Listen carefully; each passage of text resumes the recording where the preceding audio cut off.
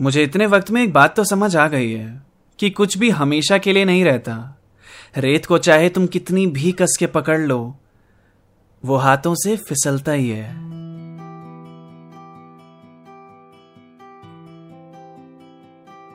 जिंदगी खुद बहुत छोटी है, यह एहसास जरूरी है, तो वक्त चुराना सीखो इससे, कुछ गलतियां भी जरूरी है।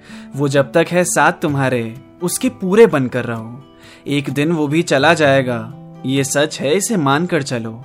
कर लिया करो वो काम जो करना चाहते हो, नहीं तो काश के बोझ तले बुरा दब जाओगे। तुम सोचते रहोगे वक्त निकालने के बारे में ही, पता चला उससे पहले ही भगवान को प्यारे हो जाओगे।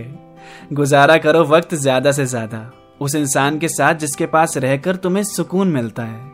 अभी उम्र है यादें बनाने की, तुम पागलपंतियां करो, मत लगाओ दिमाग ज्यादा, क्योंकि दिमाग लगाने में बहुत दिमाग लगाना पड़ता है। तुम एक साथ सबको खुश नहीं रख सकते, तो कम से कम खुद को खुश रख लिया करो।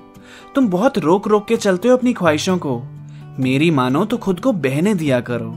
तुम्हें लंबी उम्र क्यों चाहिए? उम्र बढ़ना मतलब बुढ़ापा बढ़ना होता है।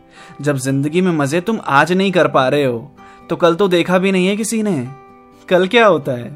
काम पूरी जिंदगी चलता रहेगा, बस उस बीच में ही थोड़ी जिंदगी ढूंढनी है। जब समझदार बनने का वक्त आएगा तो सोच के फैसले ले लेंगे, अभी बिना सोचे समझे थोड़ी दिल की सुननी है।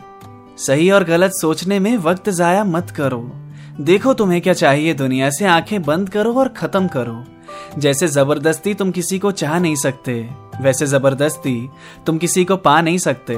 फॉरएवर जैसा कुछ नहीं होता, जिंदगी में सब टुकड़ों में मिलता है, हिस्सों में मिलता है।